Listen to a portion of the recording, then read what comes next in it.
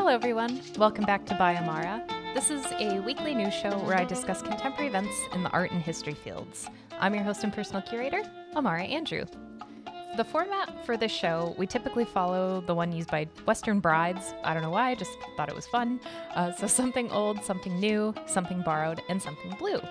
This week on the podcast, we're discussing the discovery of an underwater settlement, what happens when a painting is sold from a museum, the future of the Rosetta Stone, and a fake Vermeer. All that coming up on this episode of By Amara. Let's get to it. So last week on the podcast, I introduced the segment, What's Up with Amara? I don't know, I just thought it was funny. I genuinely have nothing to report this week. I also do not have any old news to cover, so I think we're just going to jump right into the episode this week. I did start reading a new book. Woohoo! Actually, I'm reading two right now. Not at the same time. That would be amazing. But at the same time frame, but not literally at the same time. That'd be kind of cool. I would actually really much like that superpower. So I started reading Homo Deus by Yuval Noah Harari. I think that's how you say his name. And then also a book on like the history of jazz in America. So I'm very excited to keep going. I'm barely through the beginning of both of the books, so I don't really have much to report other than they're both very interesting so far. So that is basically it. So very boring week for me, but just doing a lot of work behind the scenes and getting ready for a bunch of different things. So mostly just doing work, but there isn't a lot to report from that. So so that's basically it for what's new with me. So let's get to the show.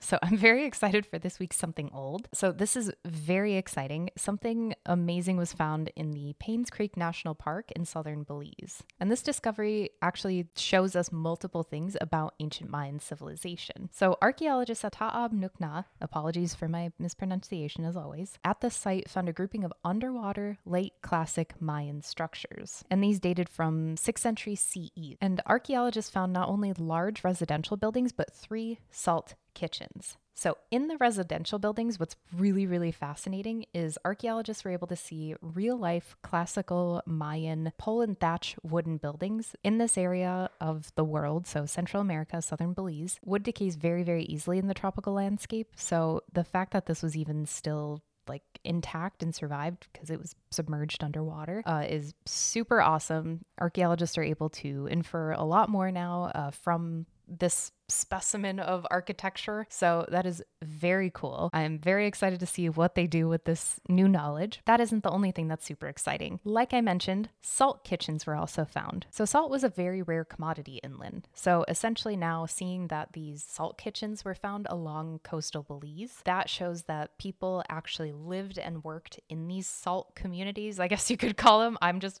terming them that, but salt communities. So people lived and worked there. So they would harvest salt or however you make salt. I actually have no idea. That's really fascinating. But anyway, so they would live and work there and then provide salt to inland communities. And this was further solidified that there was like this trade going on between this coastal community or coastal communities, plural, with inland communities. So at this site, a wide variety of different pottery was found. Pottery and like a bunch of other things. So what piqued archaeologists' interest most was a rare ocarina or like a figurine whistle that was found at this site. A community that was much further inland, there were a large amount of ocarinas that were found there in particular in like molds. So then you could tell like, oh, these people actually like made these here. So the fact that an ocarina was found at Ta'ab Nukna at this community shows that there was some trade going on. Also, to even further solidify this theory, there were also a bunch of other items that were found, including a spindle, candeleros, and tools for cooking and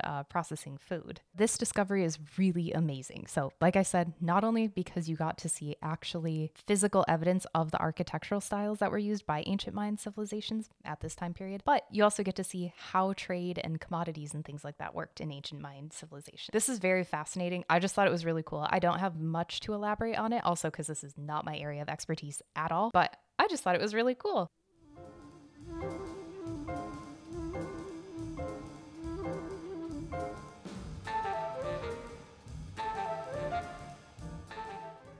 Our Something New this week deals with deaccessioning. if you are in a field where you are a museum nerd, or you work in a museum, or you're an archivist or whatever, there are a lot of other professions that deal with it, but I'm mostly just thinking art and history related. You will have heard of deaccessioning. So when you deaccession something, that is essentially just the institution removing something from its repository, so it'll not own it anymore. It can go somewhere else. It can go in the garbage even, not typically for art museums, but like I worked as an archivist for a very long time, so I'm specifically thinking like an archival capacity. Also worked in museums. So when you deaccession something, that means that you do not want to have it in your collection anymore. That is just for somebody else, or like I said, for the garbage. Getting back to the museum field first and foremost, because that's what we're discussing today in our Something New. Deaccessioning means that you are putting an artwork or an art object or just an object of some sort. We're talking about art museums specifically in this instance, so I will just be referring to artwork and things like that. You are putting that artwork up for sale for another institution to purchase it. As stated by the AAMD, which is the Association for American Museum Directors, mouthful, they, in their guidelines, so it's like essentially what museum professionals can follow for best practices, they stated in their guidelines that the funds from selling the artwork can only be put toward acquisition or buying a new piece of art for the collection. So that's it. Once you sell something, you can only use that money from that sale to buy a new piece of artwork. That's it. That is historically how it has gone. Before COVID, though, a new guideline was put in place to change this policy so that the funds from the selling of the artwork could be used for direct care of the museum. Now, direct care is very vague. It was intentionally vague so that museums could have some level of autonomy and decide what that even meant for them, so they could choose how to define direct care. But COVID happened. During COVID times, the guidelines were further edited, or it was like a temporary kind of edit, to allow museums to use the money that they gained from deaccessioning things to pay for staff wages, so people who are directly involved in taking care of the museum collections. That is a very nice thing to do, not typically something in the museum field. Museum field has a lot of problems with employment and proper compensation and things like that. I will just put it very mildly. That is a topic for a very different time or a very different group of people to have. Now, however, the AAMD has again chosen to refine these guidelines, and they actually now very clearly define what direct care means. So the new policy reads, quote, "Direct care for purposes of this section means the direct costs associated with the storage or preservation of works of art." And then these direct costs can include, now I am paraphrasing, these direct costs can include conservation and restoration treatments or materials to store or take care of different things, so like a lot of different archival supplies. But the funds now cannot be used for salaries of staff or costs incurred for the sole purpose of temporary exhibition display. So you can't use these funds now for saving your workers' jobs or for temporary display, which the temporary display thing makes a lot of sense to me. So like I said, I was very stoked to see that they actually wanted to put money towards saving their workers' jobs and people who work directly with the collections. Now, I get it. You can't save every single job in a museum just with how funding works, and it's a whole pain in the ass kind of thing. But I think it's interesting now that you can't use that money to take care of the people who are taking care of this stuff for you. Because if you can't afford to take care of those people, I don't know. It's a whole complex question and things like that. I'm not a curator. I'm not a head of a museum, quite obviously. So I don't really know what it is like to budget a huge institution like that and have to make those certain choices and cuts and things. But I do think that that is a very big problem in the museum field. I'm definitely a huge advocate for being able to pay for people who do a lot of great work. And it is a very stressful job working in a museum. People don't think it is, but it's extremely stressful, especially when you have deadlines for exhibitions and things like that. So anyway, I could go on and on and on and on about it. Same with archivists. Anyway, I think they should kind of maybe rethink the salaries kind of thing. So anyway, just my 2 cents. I'm very curious to see how this goes and if the AAMD will further elaborate upon this or change it or define it. I mean, that's the beauty though, is everything's kind of made up. So this group of people, this very small group of people gets to choose what does happen and what doesn't happen. So we'll see what happens. happen.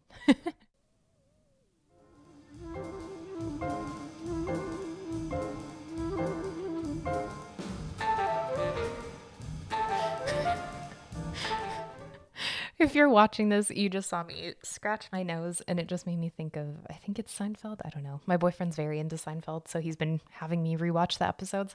But I just had to itch my nose because it got itchy.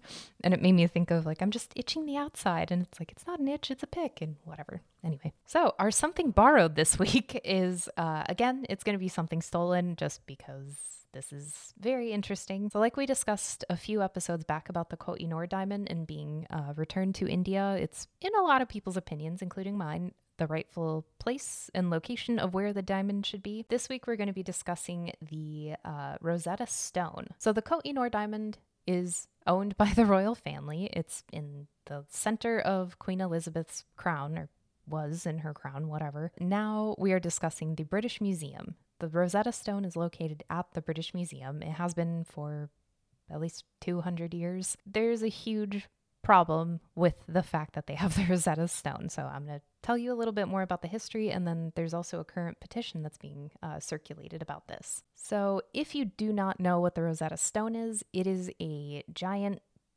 I think it's granite, I'm not too sure, slab that is called a stele. It's just an ancient giant thing. I haven't seen it in person, so I don't know. So the Rosetta Stone is really significant because it actually helped us be able to decipher ancient Egyptian hieroglyphs. So this was used because it has ancient Greek, ancient Egyptian Demotic script, I believe, and then hieroglyphs on it. So the ancient Greek was used to translate what was in Demotic and then also in hieroglyphs. So it was kind of this very handy Google Translate before that existed. So what happened, though, is in 1799, on one of Napoleon's campaigns throughout Egypt, and we'll just call it a campaign, I guess. So his soldiers were digging a fort near Rashid, or Rosetta, and they stumbled upon this stele. Allegedly stumbled upon it. Again, history is full of wild inaccuracies, but that's, I guess, what makes it fun. I don't know.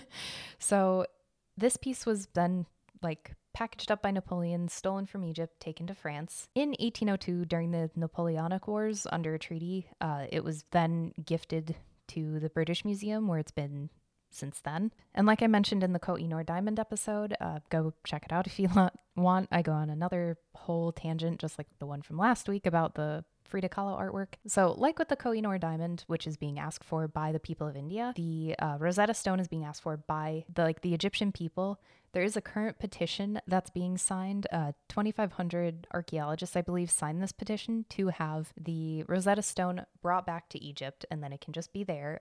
Ancient Egyptian stuff is just all over the world, and there are tons of different cases of repatriation to try to get these things back. It is a whole nightmare shit show. Also, the Parthenon marbles are another object that has been asked for back.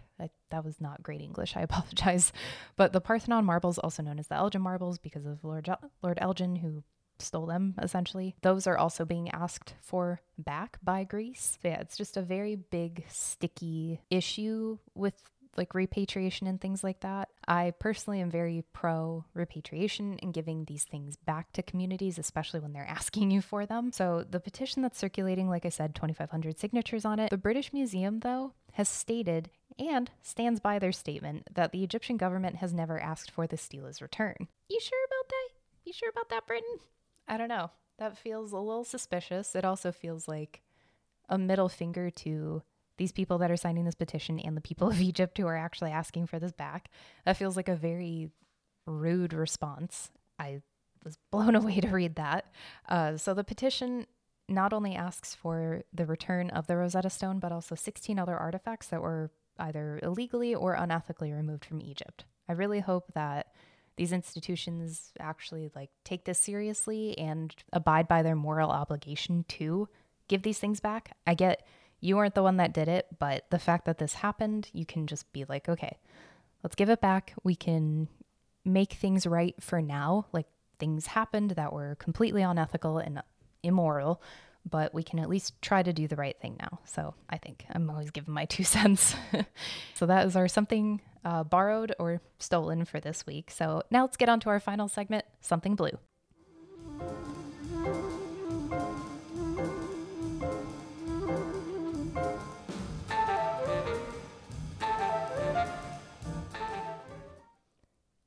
Alrighty. I love a good reattribution story. That is It fills me with so much delight. When I say reattribution, I should probably elaborate a little bit more. It's when an artwork is thought to have been created by one specific artist, but then research is done. Somebody devotes like their whole life to studying every single piece of this painting. And then it's found out that this actually was created by a totally different person, a totally different group of people even. And that is what happened at the National Art Gallery, or National Gallery of Art, apologies. So a well-known piece by Vermeer called Girl with a Flute has been identified as not actually having been created by Vermeer. Reattribution happens, and I think I'm just making that word up, honestly, but this happens every once in a while in the art community, and I love it. It is like one of my favorite things. That was actually one of the central tenets of sorts of my graduate school thesis, my master's thesis, was trying to figure out who actually painted this mystery painting that I'm obsessed with at the Art Institute of Chicago. I will probably talk about that at another time. Right now, we're focusing on Vermeer. So how does museum reattribution, again, my own word, I think, how does this work? So typically, museum professionals will look at a piece. So let's start somewhere else. If there's even like a remote question that this piece does not belong to Vermeer or whoever the artist is, it'll typically say the workshop of or something like that. A lot of artists historically have had, like very famous artists have had big workshops of people, so then they could churn out all these different paintings. So maybe the artist started with the original composition and did some stuff, and then they would pass it along in their workshop to other people to finish it for them.